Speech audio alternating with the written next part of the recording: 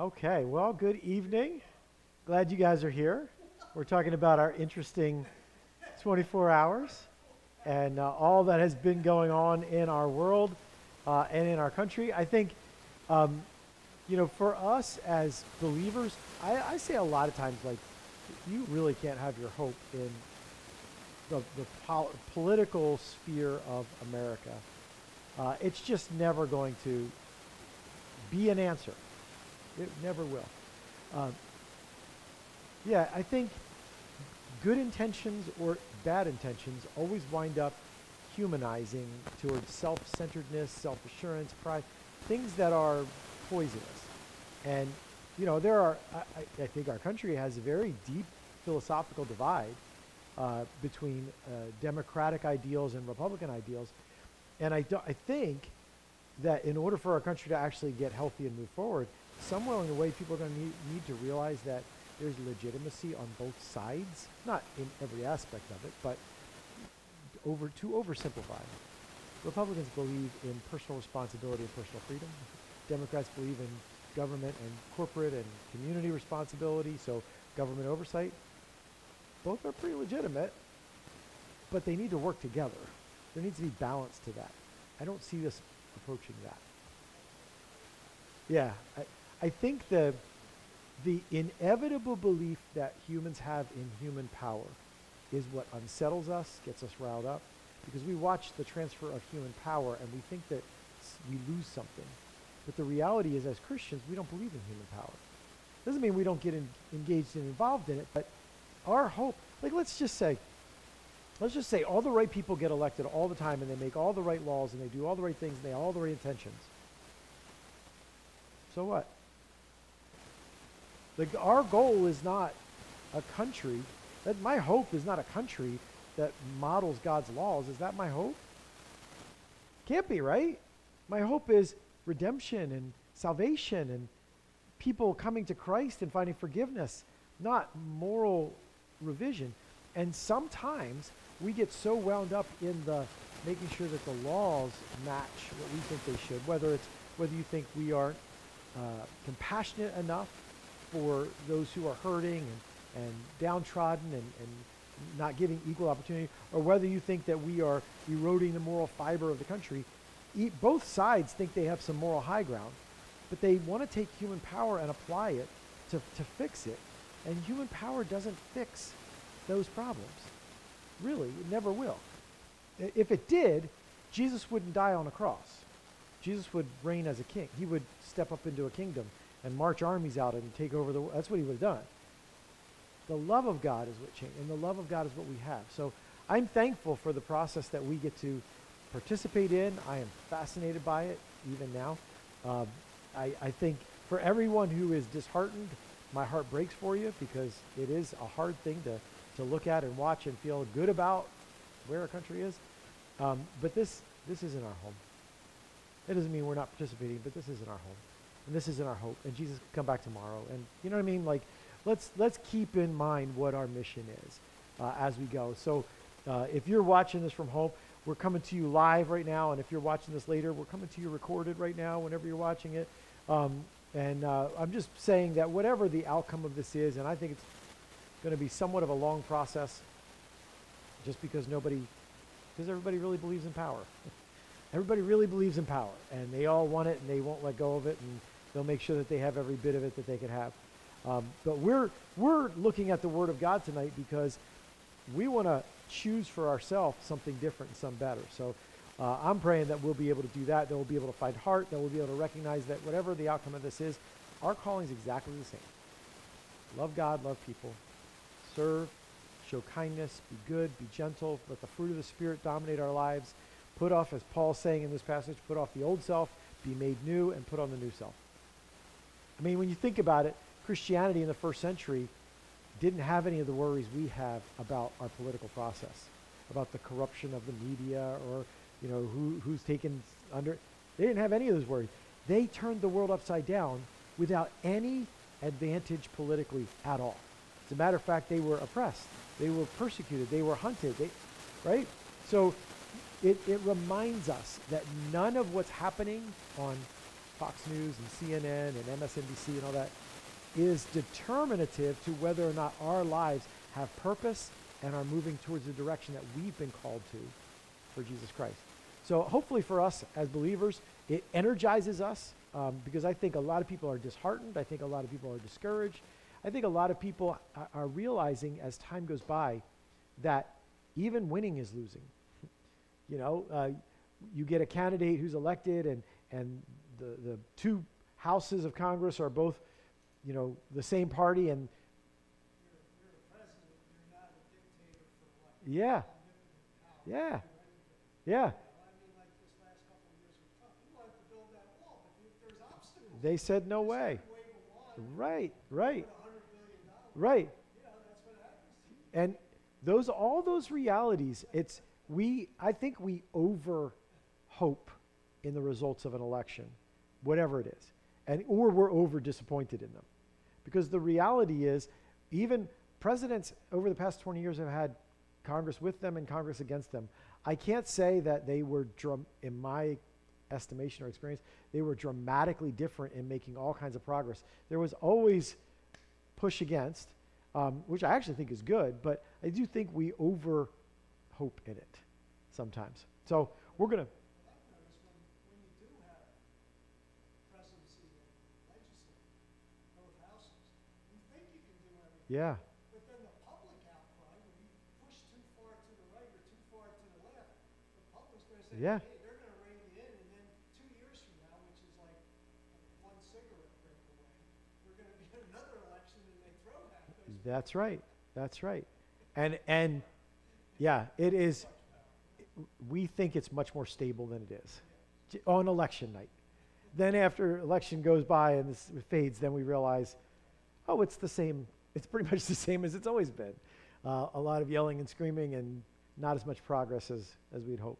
So we're going to try to make progress. We're going to stay on target in our calling.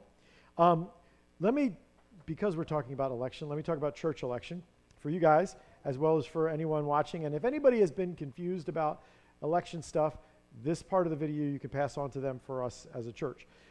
So we have partner forms here that are for voting that are due back by November 15th. The top section is to vote for deacon team members. The bottom section is to vote for any person you think who isn't currently a leadership person, is not currently an elder, that you think should be. Then you can vote for them down there. Up here, we put out a sheet that tells you who are the deacons currently that are up for re-election. You can vote for any and all of them or none of them. Whoever you think should be re-elected to a 2-year term, you can vote for them. This is your vote. You can vote for anyone else that you think should be a deacon. The partners are on the back of this form. You can vote for them. I put 12 spots here, but you can vote for as many as you'd like, and I tabulate all those votes. You can vote once for any person. You can't vote more than once for any person. Down here, for the leadership candidate, let me say again, on the bottom of this sheet are our elders. You do not need to vote for any of those. This is the new leadership candidate people. Anyone you think who currently is not an elder but should be or could be, you vote for them. It takes 54 partners or 56 partners to appoint them, 40% of our partnership per our constitution. But if we get 20%, we take it to the leadership team, and the leadership team can appoint them provisionally because they had a significant number of partner votes. So if you see somebody who is fit for either of those roles, you vote, you drop it in the offering, you give it to me, you give it to one of our elders, and we will count them. We need them back by November 15th. If you have questions on that, feel free to see us, and I will be glad to answer those questions for you to clear that up, okay? Also, we are Operation Christmas Child, which those are due back on November 15th. I didn't check tonight, but I think the boxes are gone. Does anybody? They are? So they do have shoe boxes at like Hobby Lobby, or you can have little clear things that you send. So you can still participate by going online or getting some literature here and packing a shoebox according to the instructions. We would love to have hundreds of boxes from our church that go around the world and share the love of Jesus. And I would love for families and couples and individuals who feel alone during the holiday season to take advantage of that opportunity to share the love of Jesus in a very meaningful way that isn't overwhelming for us. I mean, packing a shoebox is not overwhelming financially, but it just puts our attention where we want it to be. Probably the most powerful thing we can do is give and serve, because it shows the love of Christ to others. So Operation Christmas Child is an easy way to do that, so be a part of that. And then the other thing is, we said Sunday we have kids ministry volunteers needed. I want to emphasize that again, and I want to say one of the big crunches right now for us is the registration table, the check-in, and especially just temperature checks at the 8:30 service, even at the 11 o'clock service, but just taking temperature checks, because we have to have 2 people there to do all that. So if you can be a part of that, there's a email on our Sunday Post, as well as in the Hope Notes that comes out. It's just kids@hopechristianfellowship.org. Let them know. I'd be willing to take a turn. Give us a week, give us 2 weeks, give us a week, a month, whatever. We need volunteers for that, especially. We can use volunteers in all of our kids' ministry. Honestly, because we're kind of ramping up, we're seeing more and more people come, and thankfully for that. I think there's a good thing to that. I think there's health and spiritual health to that. But we're hit and miss with some of the places that we're filled in and we're established. So we need volunteers kind of in a lot of places, including like our sound tech and production booth. We could use some volunteers there, and everywhere. So if you have something that you see that you would like to be a part of and you've never been a part of, or you don't want to be part of it long term, but you can help us bridge the gap, let us know, and we will plug you into any and all of those places. All right? So Hope Notes came out today. Hopefully you got that and you can check in on that. Otherwise, you can check in on Sunday with the Sunday Post. All right, we are in Ephesians 4. So I will invite you to get there in the Bible with me, and we're going to read the section that we finished up last week, and then I'm going to read the couple verses that we're going to look at tonight. So last week let's start at verse 22. You were taught, with regard to your former way of life, to put off your old self, which is being corrupted by its deceitful desires, and to be made new in the attitude of your minds, and to put on the new self, created to be like God in true righteousness and holiness. Just really amazing verses that I loved going over last week. Put off the old self, be made new, and put on the new self. We talked about kind of what the picture he's using is clothing. Take off old clothes, put on new clothes. But the process, we talked last week about the process of that. How do we do that? What does that feel like, look like in our lives? And because of that call, then we get to verse 25, which he says, therefore, each of you must put off falsehood. Do you notice he said, put off your old self, and now he's saying, put off falsehood. He's connecting these ideas that as I put off my old self, there are some behaviors and patterns and tendencies that I want to specifically and intentionally put off. And it's not just this first one, it's going to be a bunch of them. But therefore, each of you must put off falsehood and speak truthfully to your neighbor, for we are all members of one body.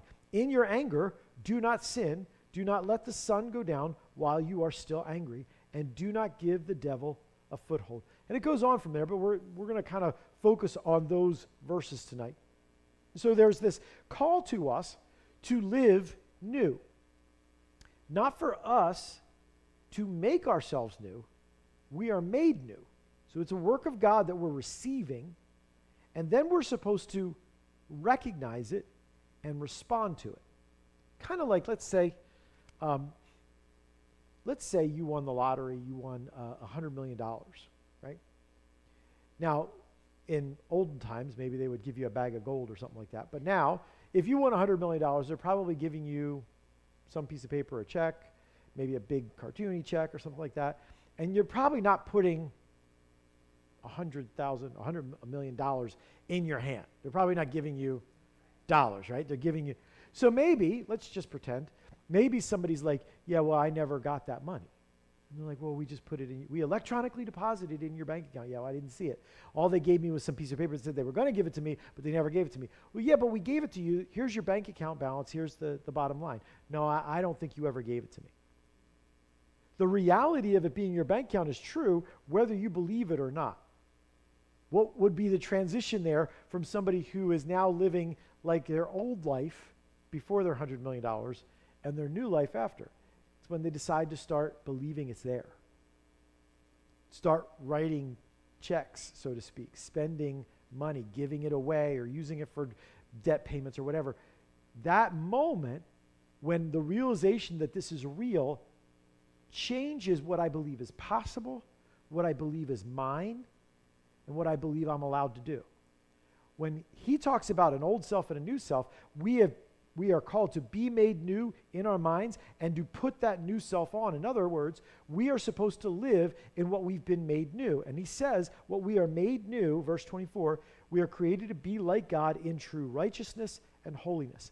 So the picture Paul gives us is, recognize that you have been made righteous and holy. You have been set right desires. Your soul aches for what is good, what is right, what is holy, what is pure, what is without sin. That's what your soul aches for because you've been made new. Anything that you pursue that is against that is going to be dissatisfying and kind of miserable because my nature, what I've been made new as, is going to wrestle against it. You can believe in your flesh that that's something you want, but your soul knows, no, this is not it. This is, I'm shooting way too low. I'm settling for way too little. Your flesh knows that. So he's saying kind of the same thing with your bank account with your $100 million. I've got to start living like I've got holiness and righteousness as my nature. I've got to put that on and say, I used to be someone who just did this and this and this, never thought about it. But I'm not that anymore. I've been made holy and righteous. So I'm going to put that on. And I'm going to learn how to live in what I've been made. That's that process he's talking about. And he says, each of you should do this. Therefore, verse 25, therefore each of you must put off. Each of you. So it's called for every one of us. It's not just for people who are out front, spiritual people, visible leaders, high-profile Christians. It's for all of us, each and every follower of Jesus. And it starts, Paul talks about, in the attitude of your minds. It starts in how we think about ourselves. Just like being able to spend my $100 million starts in what I think about what my bank account says. My ability to live in righteousness and holy changes when I how I think, when I start thinking differently about unrighteousness and unholiness. When I start thinking differently about who I am and what my nature is, what I've been made to be. So that's kind of the setup to this. Suddenly what we have, as we go here from verse 25 down into chapter 5, I don't know if you guys remember this, but back in chapter 1 and chapter 2, even in chapter 3, we're talking about Paul's just effusiveness, just flowing words out of him in these long, flowery sentences, prayers that just went on and on and on, words that just piled and stumbled off one another, verses like 7 to 14 and like 15 to 25. It's all one big long sentence to Paul because he's just all this eagerness and this joy and this just energy behind it of wonder for this miracle of salvation from God, and he just flowery language and all this stuff. It really shifts here. And all of a sudden you have these real staccato sentences, these real short. Each of you must put off falsehood and speak truthfully, for we are all members of one body. Like, it's just quick. And then, in your anger, do not sin. Do not let the sun go down while you're angry. Do not give the devil a foothold.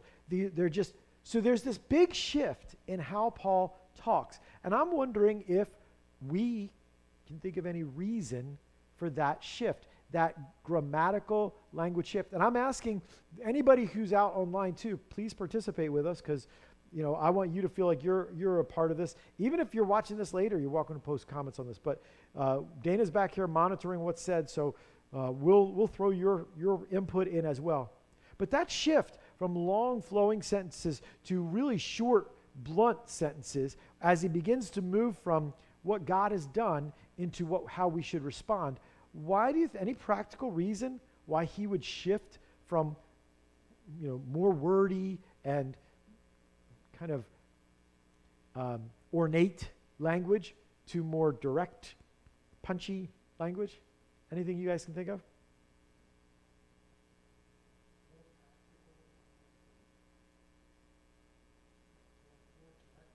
Okay. More practical, more direct. Okay.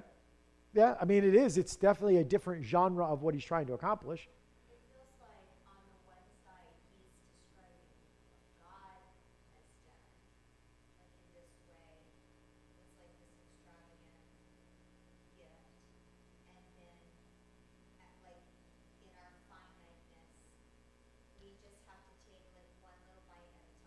Okay? So what God has done almost seems like there's not enough words. Like you can't express enough of the goodness of God. Right. So, and there are songs that even Psalms and even worship songs that express that idea of, I could sing about this without end. This song could just go on and on. Christ be magnified, I think we sang Sunday, and if every person started to say, so I think there's an old hymn that talks about if the sky were a scroll and everybody was a scribe and we would fill this, like there's no end to the goodness and the greatness of God. So that kind of fits, right? Like Paul can't say enough. He feels like he's trying to describe this indescribable greatness, goodness of God, and it just can't get enough around it, right? So then what we're supposed to do gets a little bit quicker. Have you ever tried to explain to, like, let's say, I don't know, a 10-year-old or something, what you'd like them to do? How do you explain it to them? Long explanations with all kinds of background and what you were doing yesterday and what's going to happen 3 years from now. Because right to the point, right? Super simple. Because why? If I start this, it's just lost. In other words, to describe what God has done is the only way you can even begin to do it is just to spill wonderful words out of your mouth. But what we're called to doing is not that hard. It's simple. And Paul makes it simple. Like, don't get lost, guys. Here's what you need to do. Barb just said brevity is the key. Brevity. Yeah. Because if Paul recognizes as a teacher, as a leader, if I start to get real flowery or real deeply explanatory here, you're going to argue over the explanation. But the explanation wouldn't be the point. The point is, respond to who you've been made to be. And here are some practical ways you can do it. I don't want you to get lost in the weeds. I want it to be very clear, very simple. Speak truthfully to your neighbor. Put off falsehood, and etc., and these other things. So Paul becomes very simple, and each one of these, or most of these, have a negative and positive coupling. Just like he said, put off the old self and put on the new self. Each one of these have like a negative, don't, and a positive, do, as we go through so here, in this first one, is the first practical zone. Paul says that because you've been made new, it should affect how you relate to honesty, to truthfulness versus deceptiveness and lying. And he says we must put off falsehood and speak truthfully to your neighbor. Put off falsehood.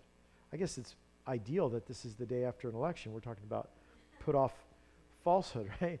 Like I know that we think, and even if I was talking to somebody who didn't know Jesus and I talked about, you should be honest. Everybody kind of is like, yeah, you should be honest, right? Like people are kind of like, yeah. Not when the rubber meets the road, but in the general principle. Yeah, you should be honest.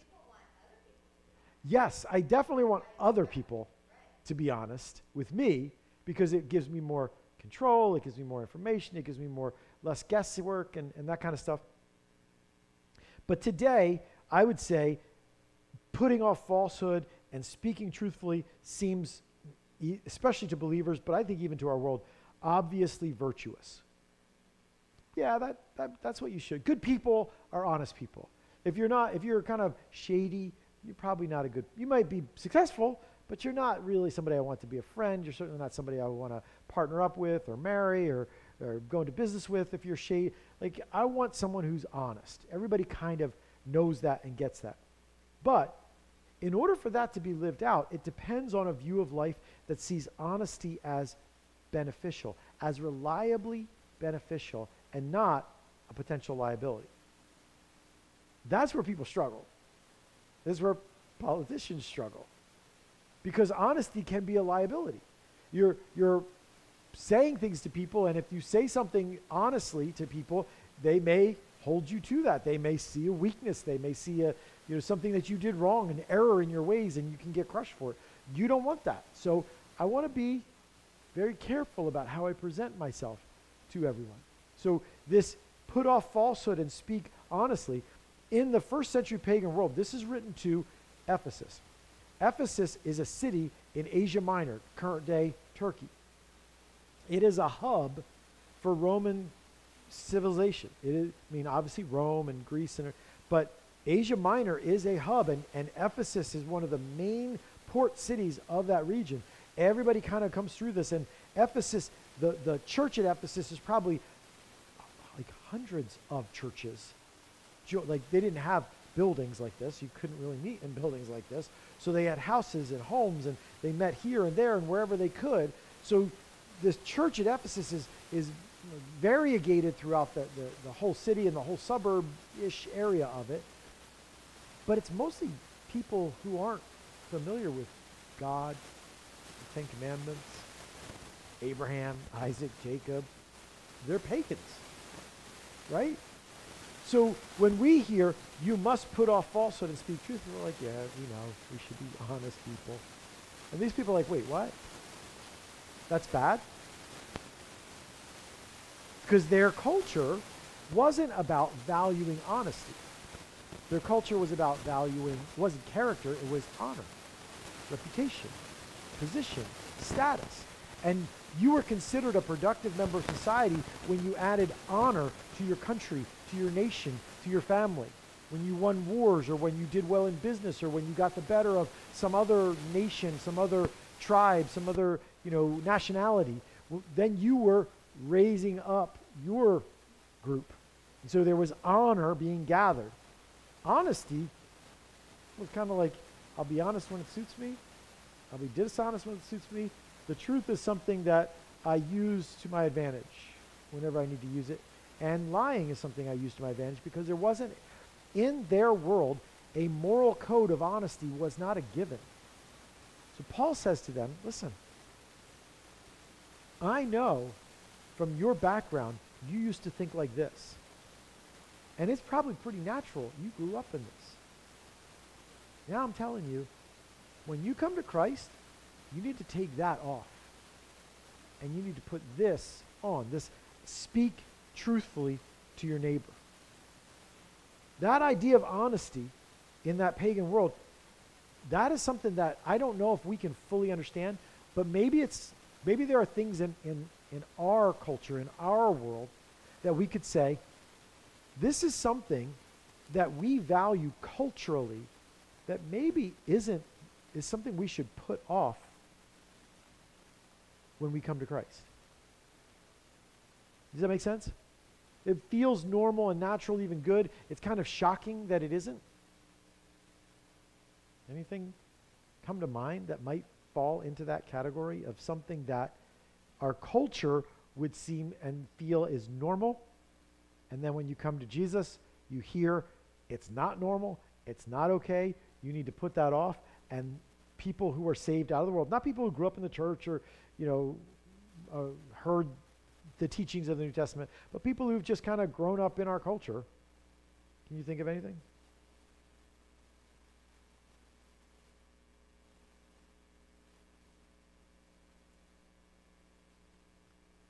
How about living together before you get married? Couples who are dating are presumptively sexually active. I've had this conversation a number of times with couples. As a believer, our sexual ethic is sex is for marriage. Wait, what? Excuse me? Like, that is not the ethic of our world. And I don't blame somebody who got saved out of the world for not knowing that. But when you come to Christ, there are things you have to put off and things you have to put on. Greed, ambition is something that our world thinks is normal and good. They elevate it, they applaud it. And yet, Paul tells us in Philippians we should have nothing to do with selfish ambition. Because look at what Jesus did.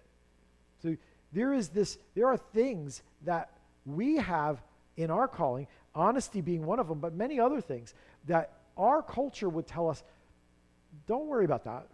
That's fine. And then Christianity and following Jesus will tell us, no, you need to put that off. And you need to put on Christ likeness there. And I wonder how much we're challenged with that. How many times we're challenged to put off what the culture says is normal and to put on what Christ says is normal, or if we just don't ever see it. You know what I mean? It is a daily thing. Many times it's small things, but still it occurs with Yeah, yeah. But is it a daily? In other words, I look at our church and I wonder how many of us are fighting that battle of putting off and putting on. Even recognizing a battle. Even honesty. You know? Like, where in my life does the battle for me putting off falsehood and speaking truthfully to my neighbor show up? Like, where in a Christian's normal life in southern New Jersey in 2020, where would that battle show up? Do we have any kind of like scenarios where it normally would show up and I've got a choice to make about putting off falsehood and speaking truthfully to my neighbor? This is exactly what I'm upset about with this election, is that we are now going to be silenced. We're going to be silenced as a church. We're going to be silenced as individuals, because you're not going to be able to say anything that is a Christian value, and you're going to have to toe the line that is pro-LGBTQXYZ. It's going to be everything that was up is going to be down, and it's just, Yeah, what kind of a world are my children and grandchildren going to live in? yeah, yeah, It's not, I don't trust God, I do, but what are we going to have to go through? yeah. You just I keep don't fighting it understand. you just keep fighting it even more. When you know in your heart. We have no choice, we've been Yeah, silenced yeah. for the last 4 years. But here's the Lies other have been problem. told I mean, for the last 4 years, and it's been allowed. not to pick on the Pope, but I mean, he comes Yes. out with his general, where he agrees with civil unions. I Yep. mean, now, the opposition, they're probably upset because he didn't say marriage, but Right. for him to extend that olive branch, Yeah. I mean, and he's still a very significant person in the Mhm. Christian world, Mm-hmm. especially when he says that. Sure, Then- sure. Then the pagan culture, Yeah. hey, he's got some great ideas, then they want to listen to him, but when he talks against abortion and that, hey, leave my body alone, you Mhm. don't understand. Yeah. So they're Yeah. gonna pick and choose Yep. what they want from him. Yeah. I think obviously as we look at the state of our world and the things that are here, we get to choose whether we're silent or not. We'll see. What's going to stop me from saying the truth?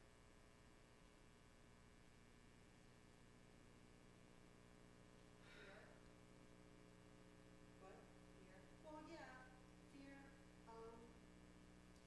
Will parents not say anything because they're afraid of the retaliation for their children? It's like the Maybe. guy in Colorado with the bakery. I mean, Mhm. he didn't Yeah. just, Yeah. throw them out and curse them out and everything. He gave them the names of other places where Right. he'd gladly make a cake for Sure. them, but he wasn't gonna put two guys Sure. on the top of it. Yeah. But it's the American Defense Alliance or something that's a consortium that Mhm. goes out of its way to, I mean, it costs hundreds of thousands of dollars to take this thing through the courts. And Yeah. as soon as he won at that level, then he had another one from Yep. that. This Yep. is the type of I'm not saying there aren't consequences. I'm just saying I decide if I'm going to be silent or not. And you're right, Mark. I wouldn't, obviously. Yeah.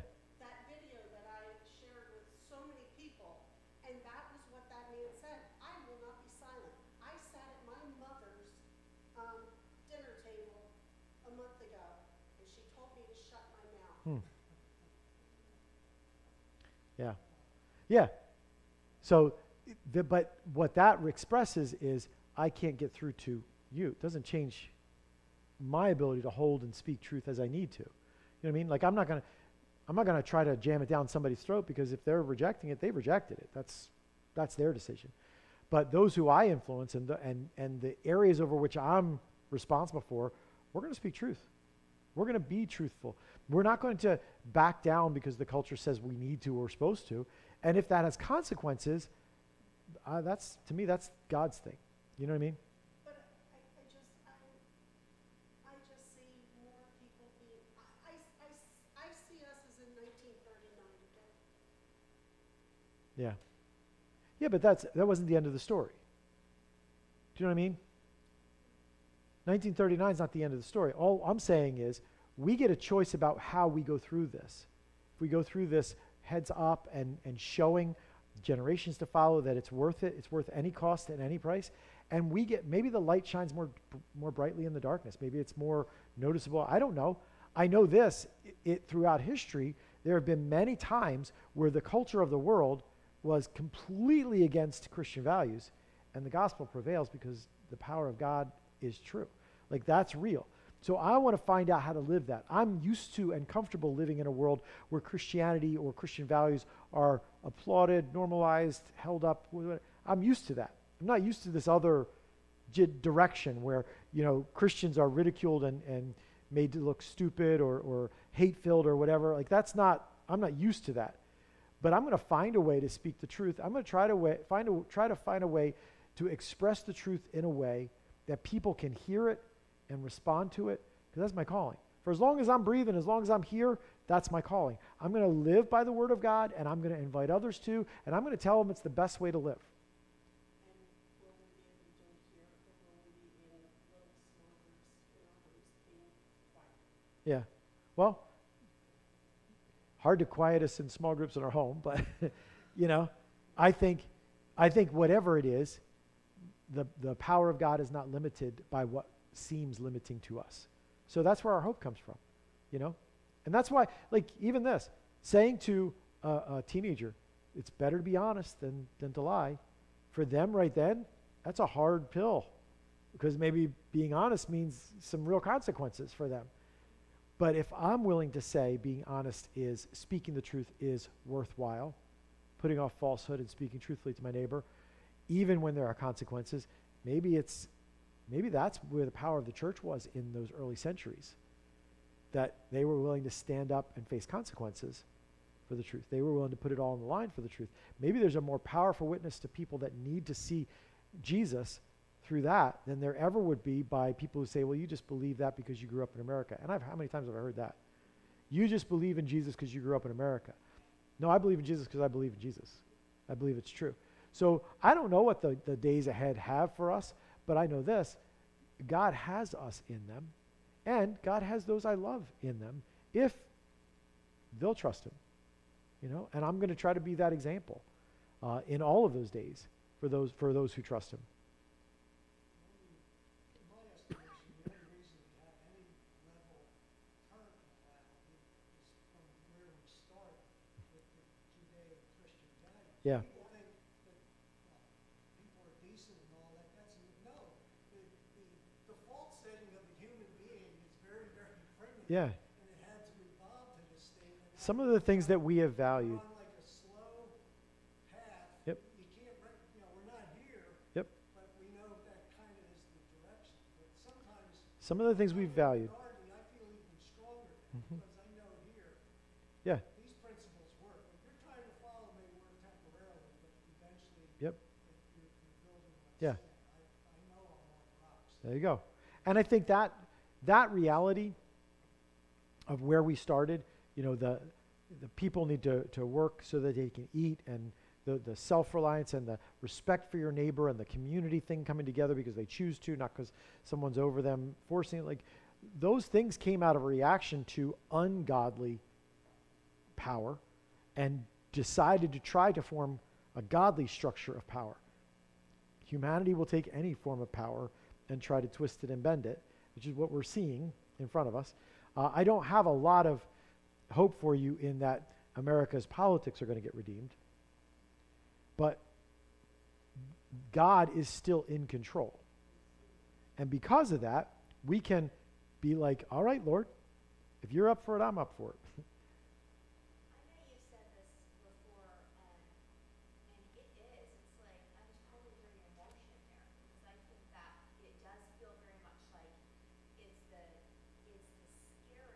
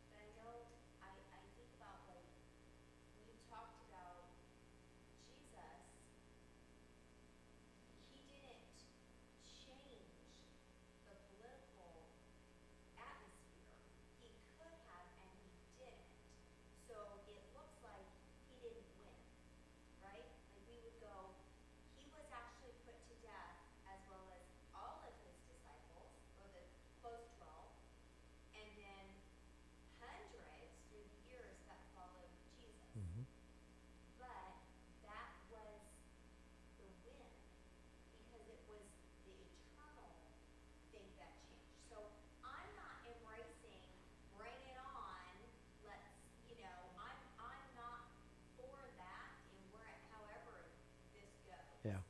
But I think that is the hope, that we know that the opportunity for Jesus to have come and shifted the Roman government under his authority. He had all authority, and he didn't do that for a better good, Yeah. for our good, Mhm. for eternity.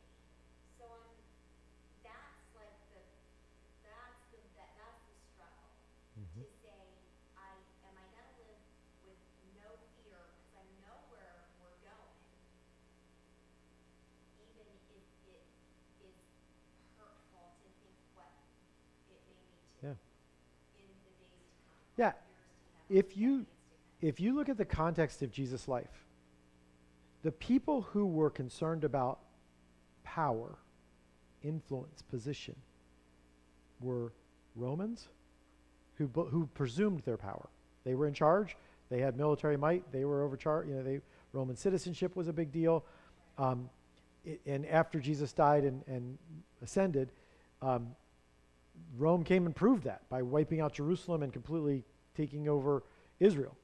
So Rome was superior, but they were also very invested in being and looking superior. That's why Pilate washes his hands. He's like, I don't really care about anything except I don't want to riot. I'm just afraid of what might happen if I make the wrong call here, so I'm just going to do this, and I don't want any responsibility for it, right?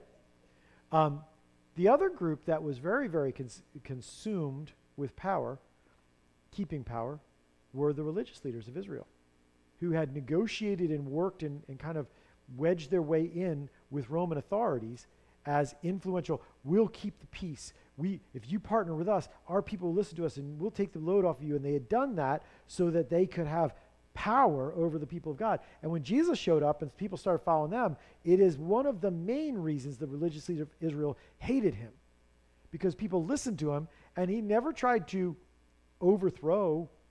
As a matter of fact, like Dana just mentioned, in the end, they thought they won. They sentenced him to death. They used their connections with the Roman powers that be to get him killed.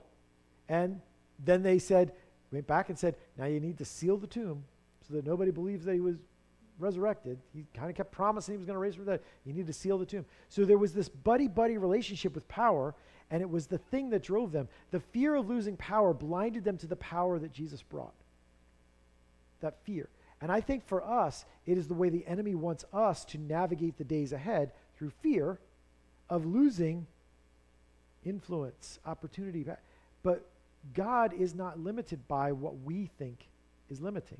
So when there's grief, there's heartache, and there has been all year for all kinds of different reasons, right? Because of the state of our nation and the anger and the frustration and the nastiness that goes on and the dishonesty and the agenda that moves us away from the Word of God being sacred and powerful and true and life-giving into the Word of God is fairy tales and lies and should be thrown away. That all feels negative, and yet I think that the enemy wants to whisper at us, as you lose position, as you lose voice in this culture, you're losing.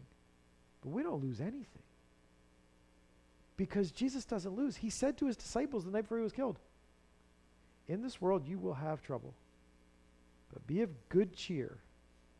I have overcome the world. And he said that before he died, when it looked like all the political power was used against him to bring everything he was and everything he taught to an end. That's what it looked like.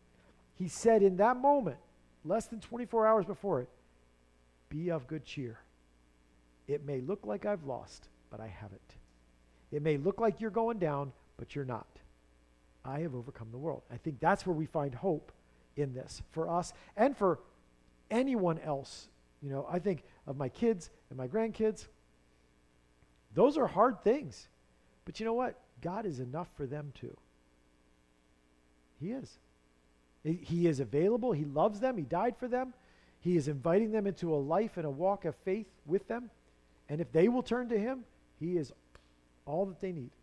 So it makes me put my foundation back on what I believe the foundation needs to be on, that sometimes shifts over to things I don't think it's on, but it turns out to be on, because when it goes wrong, then I'm shaken, except Jesus is exactly the same. I get shaken for a lot less than the election. I get shaken because there's too much traffic on my way to where I want to go, or somebody thinks something bad. You know what I mean? Like a lot less than something as major in this world as election. I get shaken all the time. And what I recognize in my soul is peace I give you. Not like the world gives. My peace I give you. My peace I leave with you. And that's what I want to hear and come back to, regardless of what big or small unsettles me. I want to come back to the foundation that keeps me solid, the foundation that doesn't shift. So when Jesus tells that parable about the building of a house on sand and the building of a house on a rock, and the storm comes, the one that gets leveled is the one that was built on something that wasn't sturdy enough. Like, democracy is going to work. Right? Ain't strong enough for building your life. But Jesus is Lord, that'll never move. And that's what holds us up through the storm. So I think for us, it's finding our way to that in this stuff. And when we talk about speaking truthfully, it's the same thing. If I want control, a lot of times the reason I try to speak dishonestly is because I want control of an outcome. But who do I really want to have control of that outcome? So where's my life founded on? My control or his? My ability to navigate and influence and move and use human power to try to get to an end that I think is a good end? Or is it in, God told me I need to put off falsehood and speak honestly because that's who I've been made to be. That's what I'm going to live out. And then God is going to show me his plan for my life in that, for whatever it is. James says, we're going through James in staff devotion. James says at the beginning, count it all joy when you fall into all kinds of trials. And we're like, yeah, ha, ha, ha. Good one, James. That's nice. Right? And then we just got to verse 12 this past week, which was, blessed is the one who perseveres under trial. For when they have endured it all, when they've come through it, they will receive a crown of life that God gives to all those who love him. There's this value, especially in James, there's this value of persevering, which everybody's like, bleh, persevering, yuck. But the idea is, when I face trials, it forces me to ask questions that I don't have to ask when things are good and things are going my way and there's no pushback. I don't have to ask these questions. It's just like, yeah, I trust God, but thank God I don't have to face any of that stuff, right? That's the difference when we talk about, like, when Jesus said, I give you my peace, not as the world gives. Yeah. Because when I say, well, what does that mean? For me, it means this. When everything looks right, I can pull myself into thinking that's the peace of God. But that's not. That's the world's peace, because everything looks right. Yeah. When I hit all the green lights on Delsey Drive, I feel happy, but that's not God peace. It's feeling happy when I hit all the red lights. Mm-hmm. Or, you know what I mean? So that's the, like, oh, I thought it was God's grace. I thought Yeah. it was God's goodness that I'm living in. Yeah. But I'm just living where things feel good. And it's not, no one's mad at me. Yeah. And, And I'm not saying let's be hypercritical of being a human being. Like when you hit red light after red light, it's frustrating. When we were installing the flooring in our house last month, and it didn't go well on a given day, or there was a hard spot, I was frustrated and I was upset. It's not that I have to be unperturbable, but I've got to recognize that this is God shaping and molding me, that I've got to find my way back to solid ground. I got to and I got to recognize what he's showing me as my reactions are, like in this. If my reaction is, ooh, I want to lie so bad. I want to deceive so bad, because if I don't, like, you know what I mean? Like that, you felt that push before, like, oh, I don't want to say, oh, I don't want to say. I remember when I was in the fourth grade, this is total, like, hopefully my parents, hope my parents will never watch this. But yeah, I'm going to speak in a language that only Hopers can understand. But when I was in the fourth grade, I got A's all the time in school, forever. But this one thing that I did, it was a homework assignment or something, and I didn't read all the instructions. It was some English thing where you're supposed to underline this and circle that and draw arrows and all kinds of stuff, and I only did like one part of it. So I had all this red all over it, and up the top it had a 25 with a circle, and then it had, parent's signature with a big red line. And I was in 4th grade, and I never had an F in my life. I never took anything home for my parents to be signed ever. And I got that like right before lunch, and it just sat in my, book bag all day and on my mind all day. And what am I going to do? What am I going to do? And I remember I went where the cars picked us up was up top of this hill, and there were some classrooms up there. My classroom was at the back end of that. And I walked up the hill, and I walked to the end, and I'm waiting inside this classroom for our carpool to come pick us up. And I just took it out of my book bag, I crumpled it up, and I put it in the trash can, and I went home. And I don't know what the plan was there after that. Like, I don't know if I just thought my teacher was going to be forgetful or what, but I just did not want to be honest with my parents because I couldn't handle the uncertainty, the sense of shame or failure or whatever, and I just didn't want to face it.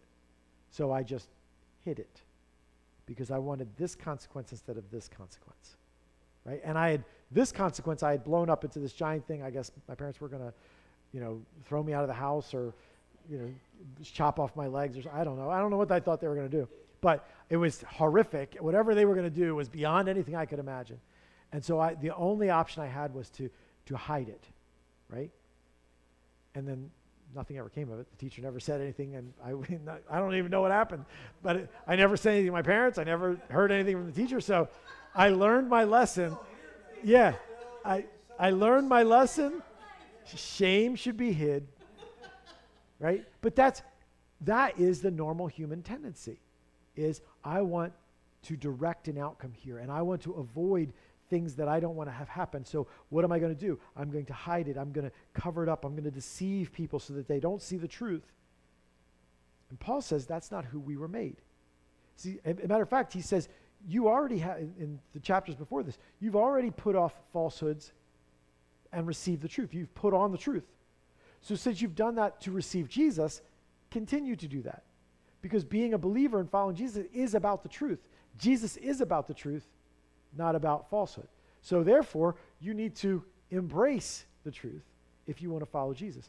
And sometimes that's hard, and sometimes that's scary. And what it does is it shines a light, even in my failure. It shines a light on, I believed a lot more in my trash can than I believed in doing what was right. You know what I mean? Even 4th grade me. I believed a lot more in the power of hide.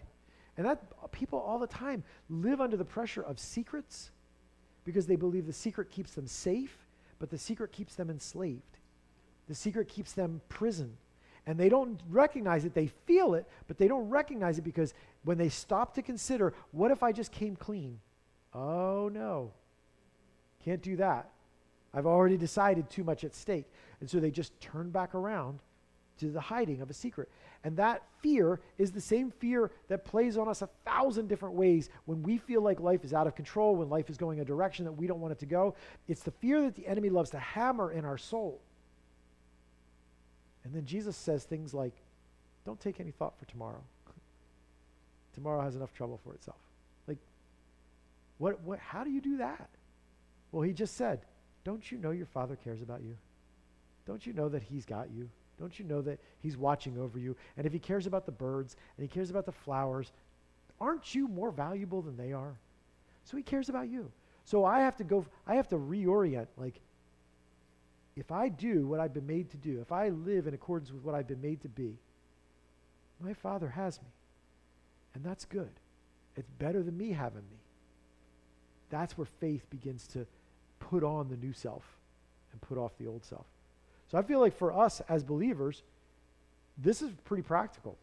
This is down home and personal because it requires us to walk and live by faith. All right, good stuff tonight.